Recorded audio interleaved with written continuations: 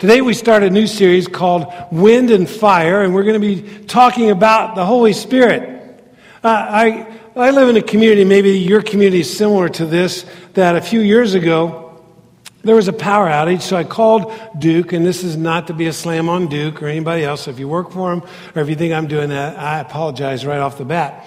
But I called up and said, when can we expect the power to be back on? They said, we're working diligently at it. We'll let you know. I said, that's really great. It was off for a long period of time. So I called back in again and said, hey, when can I expect the power to be back on at the house?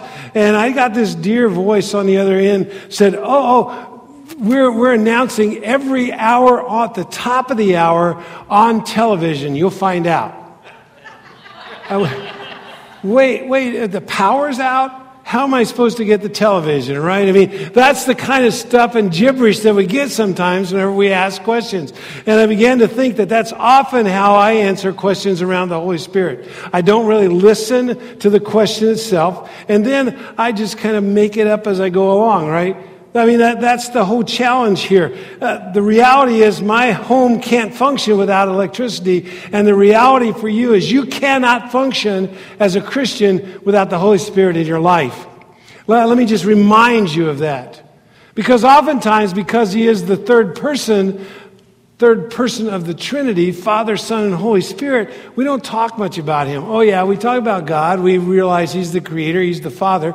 We talk about Jesus. He's the Son. He's our Savior. But this Holy Spirit, He's kind of questionable to us. We can't really get our hands around Him at times. And so I want to be doing that here over these next 4 weeks as we pay attention to that. There are two things that I'm aware of about the Holy Spirit, and that is that we often don't listen to questions well when people are asking us about Him. And the second part, if we're ever missing the Holy Spirit, we can't get anything done.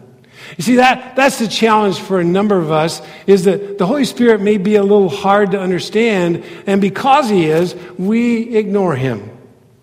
If you're here today and you're not a believer in Jesus, can I just ask you to hang on and stay in here? One of the reasons that sometimes your life is struggling is because, A, you haven't decided to follow Jesus yet, but second, this power, the Holy Spirit, is not in your life. So be aware that things change when you become a Christian. So hang on, listen, pay attention as we go through here. When I read about the Holy Spirit in the Bible, I'm struck by the fact that we are utterly dependent on this person.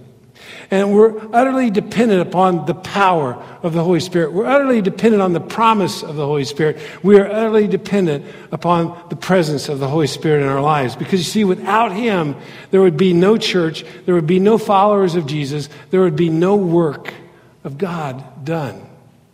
The change that we see between the Old Testament and the New Testament is that we had the Holy Spirit, and He would do specific things throughout the Old Testament where we didn't have the promise of Him, we didn't have the ongoing presence of Him, and we didn't have the ongoing promise of the Holy Spirit in our lives. That was new when Jesus rose from the dead. And to be aware that there'd be nothing done without the Holy Spirit. I'm reminded of a quote by A.W. Tozer many years ago, and he wrote this. He said this: if the Holy Spirit were withdrawn from 95% of the church today, if the Holy Spirit were withdrawn from the church today, 95% of the work that's being done by the church would continue to go on, and no one would notice the difference. But in the first century, if the Holy Spirit had been withdrawn from the church, 95% of what they did would not have happened. And everyone would have noticed the Holy Spirit wasn't there. Sometimes whenever we struggle in this life, it's because we have not leaned into or allowed the Holy Spirit to lean into our lives. And so over these next 4 weeks, we want to dive deeply into thinking about this Holy Spirit. I mean, what about White Oak? If the Holy Spirit would leave here, would you notice? Would we still be able to do many of the things that we do? Turn the lights on, have a band, have somebody stand up and speak? Or would we be powerless to do the things? And would people around us notice? Because the Holy Spirit is this critical character in the New Testament, especially as we've talked about being made for more and the gifting that God's given to you and the power that God's given to you to live this life. We wanted to follow up the Made for More series with a conversation about the Holy Spirit. We don't want to leave him out. We don't want him to be just this third wheel, if you want to say that, on our bicycle. We want him to be an important part of all of our lives. We chose this series title, Wind and Fire, because oftentimes those are the words that are used to describe the Holy Spirit in the Bible. In the Old Testament, the word is ruach. Ruach. If you're a good Hebrew, you got to put that in there, or you don't have a good Hebrew word, right? Where's Sarah Fudge? She's sitting in here because she was my Hebrew teacher, and always ruach. Kind of gets right there. That's the Holy Spirit. Excuse me. The New Testament word is pneuma. Both of those words mean wind, or they mean breeze, or breath, or in many cases, gale of wind. It's not just this little, but it's this strong, strong wind. The Holy Spirit is, as I said, the third person of the triune God. He's co-equal and co-eternal with God the Father and God the Son. And sometimes he's referred to in the ways that we understand his personality and his character, Holy Spirit. And sometimes he's referred to in a way that emphasizes his work and his power, Spirit of truth, Word of God. Some of those kinds of things come about. But he's never referred to as a depersonalized it. See, sometimes I've been in a conversation with folks about the Holy Spirit. They will say, when it happens in my life, when it goes on. And I go, oh, it makes me cringe. He's a person. The Holy Spirit is a person. And we'll take a look at that in a few minutes. And we'll also recognize that he's divine. I just want to give you some of the ways in which the Scripture tells us those particular things. We want to talk about each of those over these next 4 weeks. Because you see, the purpose of this series that we're beginning today is to bring you into a knowledge of the Holy Spirit in order that you might have a full, rich relationship with him. That he's not just kind of an afterthought, but that he is a part of your everyday life. It's my desire to present his glory and beauty, that you will seek to yield your life fully to him, and that you might know his grace and his love and his power and the gifts of the Holy Spirit in your life. It's my prayer that you also would come to a very vivid and glorious experience with the presence and the person of the Holy Spirit. It's important that we realize that the Holy Spirit is a person. I mean, if you think of the Holy Spirit only as an essence or a breeze or as a power, it's very difficult to develop any kind of meaningful relationship with him. If you think of the Holy Spirit as an impersonal force, an unintelligent power that permeates the universe, kind of a Star Wars idea, then you really can't love him or call upon him in your hour of need, in your time of need. So here's our big idea for today particularly, but I think about for the whole series, and it's this: know and be known by the Holy Spirit. Now be aware right off the bat that you're already known by the Holy Spirit. Whether you're a follower of Jesus or not, Holy Spirit knows who you are. But you can know him too. And that's what the Bible tells us that we're to do. We're to be known by him and to know him. So I want to show you that the Holy Spirit is a person, that he is God. And because we talk a lot about God the Father and God the Son, Jesus, sometimes we just run past the Holy Spirit in our conversation. Instead, over these next 4 weeks, we want to dive a little deeper. We want to draw back the curtain and shine a light on who the Holy Spirit is. And why is this important? It's important because he's been sent by the Father at the request of Jesus to come alongside you to help you. Jesus said this in John 14:16. It's on the screen. And I will ask the Father, he will give you another advocate who will never leave you. You see, there in John chapter 14, the disciples know that Jesus has been telling them that he's going to die and he's going to leave them. And they're very concerned about what the future would bring. How are they going to be cared for by God? I mean, here's Jesus who's walked along beside them over these 3 years, and they've been able to touch him and know his presence in their life. I want you to notice that Jesus describes the Holy Spirit and that you can be assured that he is a person. And let's just don't move from this text. Just look at it again. It says this, that I'm going to ask the Father and he will give you another advocate who will never leave you. Now this word another is important because there are 2 words that could be used in the Greek for another. One is the word hetero, like in heterosexual, meaning one of a similar kind. And we use that to describe the difference between male and female, but we're still Homo sapiens, so we're one of another similar kind. But the second word in the Greek is allos, A-L-L-O-S, and that means another of the same kind. It's even a stronger word than the word for identical twin. So it's another of the same kind. Jesus is saying, I'm going to send you another of the same kind as me. And that's so incredibly important here. This is strong. I mean, do you get the picture? We can understand what the Holy Spirit's like by the way Jesus acts in the New Testament. We can understand how the Holy Spirit operates when we see Jesus' life, even though the Spirit is separate and distinct. And as a result, the Holy Spirit is never impersonal. He's never an it. Here's the second thing that he says. I'm going to give you another advocate. The word advocate here is important to us as well. It's one who would stand alongside. It's the word paraclete, meaning called alongside. And other translations use this word comforter here, another comforter. If there's one thing Jesus seeks to establish for the disciples, it's that he will not leave them alone. He's leaving, but they're not going to be left alone. There's another comforter, one who will walk along beside you, one who will be there when you need him. Jesus is saying the Holy Spirit is more than a force. He's more than an essence. He's more than an energy. He is essential, and we can be in relationship with him. And notice how he ends that little passage. Because you see, the disciples knew that he was leaving. They were very concerned. And it says very simply this, who will never leave you. Strikes the chord of Matthew chapter 28. When Jesus says, and I will be with you always to the end of the age. Jesus is with us, but he's also sent the Holy Spirit to be with us. So we have this person of the Holy Spirit. I mean, when I read that, I realize that he will never leave me, that he is relatable, that he knows me, that he sees me, that he wants to be with me. I love that reckless love song because that's all about God wants to be with me. And the way in which he's with me here in this New Testament age is as the Holy Spirit. The Holy Spirit.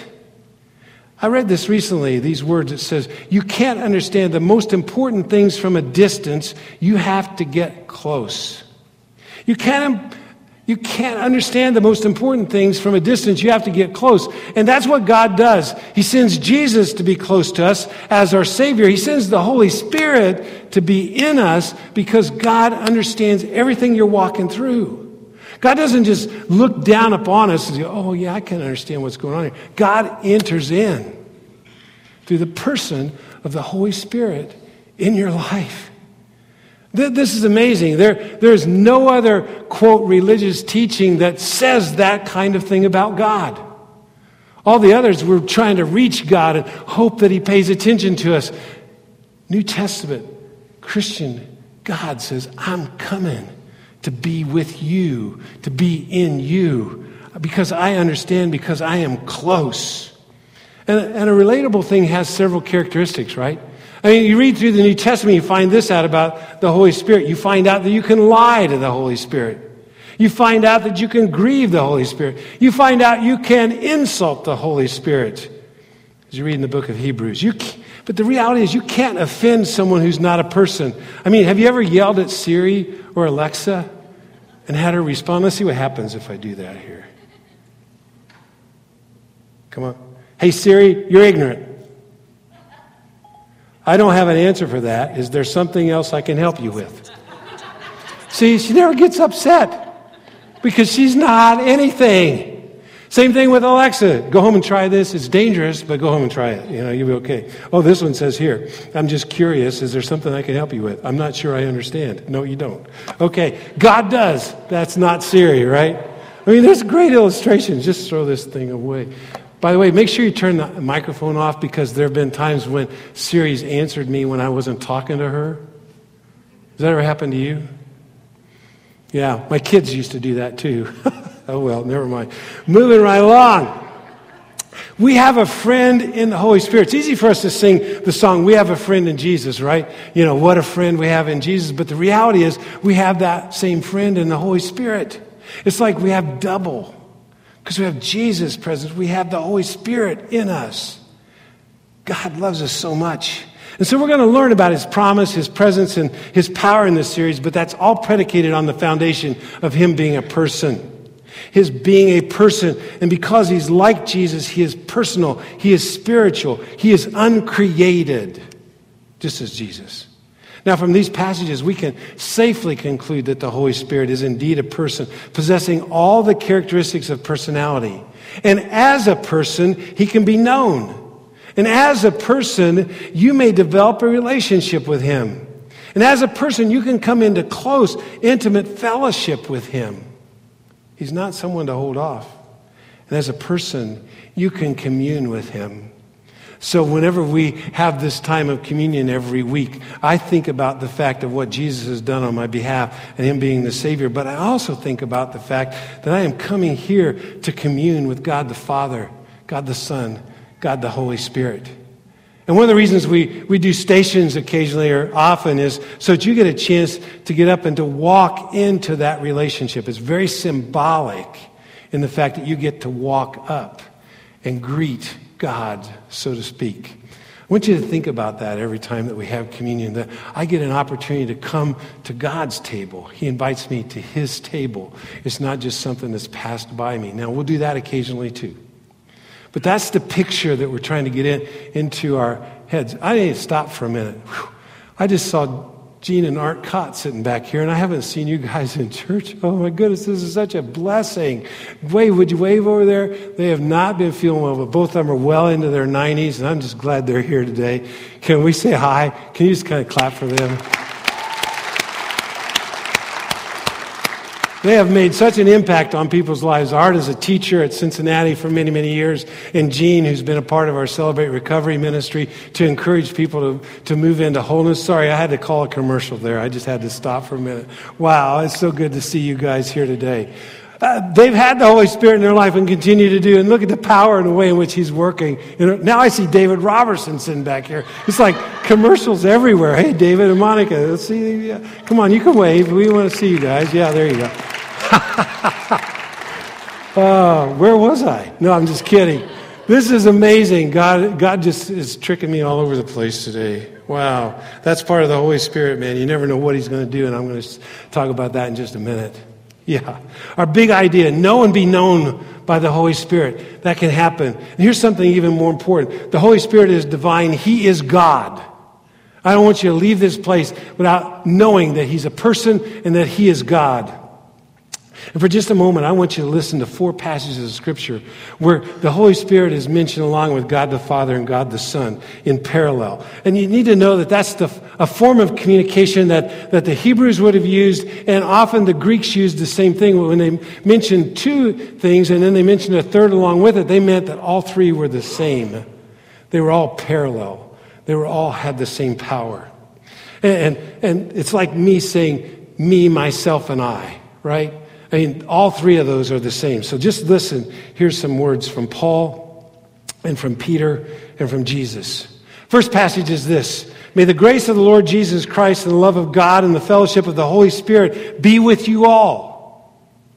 Peter goes on, Paul writes again in 2 Corinthians. He says, if it is God who enables us along with you to stand firm for Christ, he has commissioned us. And he has identified us as his own by placing the Holy Spirit in our hearts as the first installment that guarantees everything he has promised us.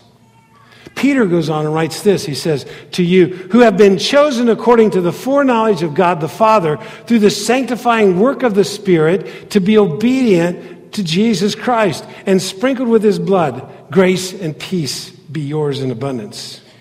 And then Jesus himself says, therefore go and make disciples of all nations, baptizing them in the name of the Father and of the Son and of the Holy Spirit. You see, over and over again, when God the Father and God the Son are mentioned in the New Testament, the Holy Spirit is mentioned there too, because he is God and he is divine. You go all the way back to Genesis chapter 1 and you see him involved in the creation.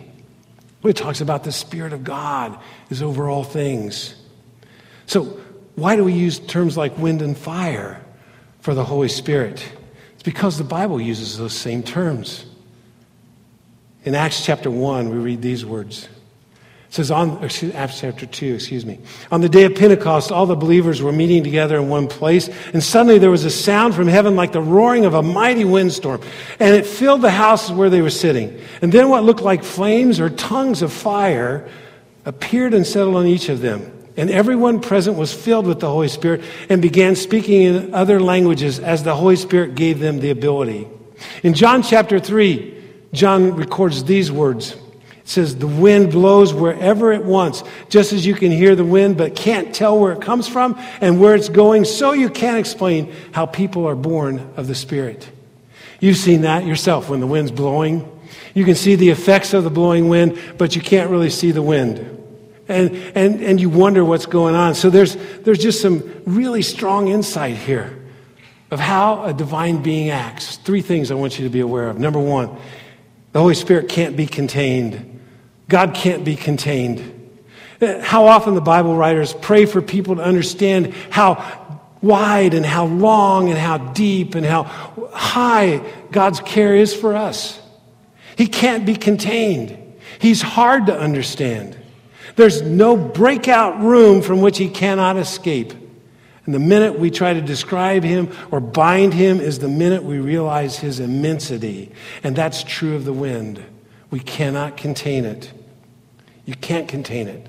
It blows no matter what. And this is the picture Jesus is painting of the Holy Spirit. The second thing true is that it can't be controlled. One of our traits as people is we wish to control things. We kind of get comfort in things being controlled. But let me tell you, the Bible doesn't say anything about our comfort. It says we can be comforted by the Holy Spirit, but it doesn't say we just live in comfort. Because we can't control this life. And we can't control the Holy Spirit. We just got back from Florida, and one of the places that we went, our guide was a retired firefighter. He pointed off in the distance. He said, see that smoke over there?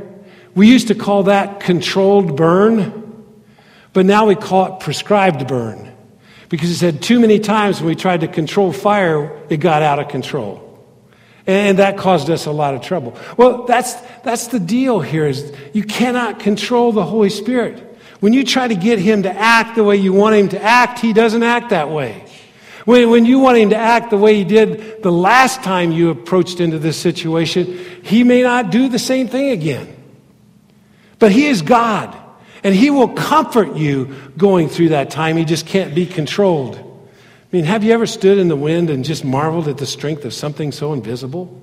And don't you love the weather forecasters who predict what the wind might do? How often they get it wrong?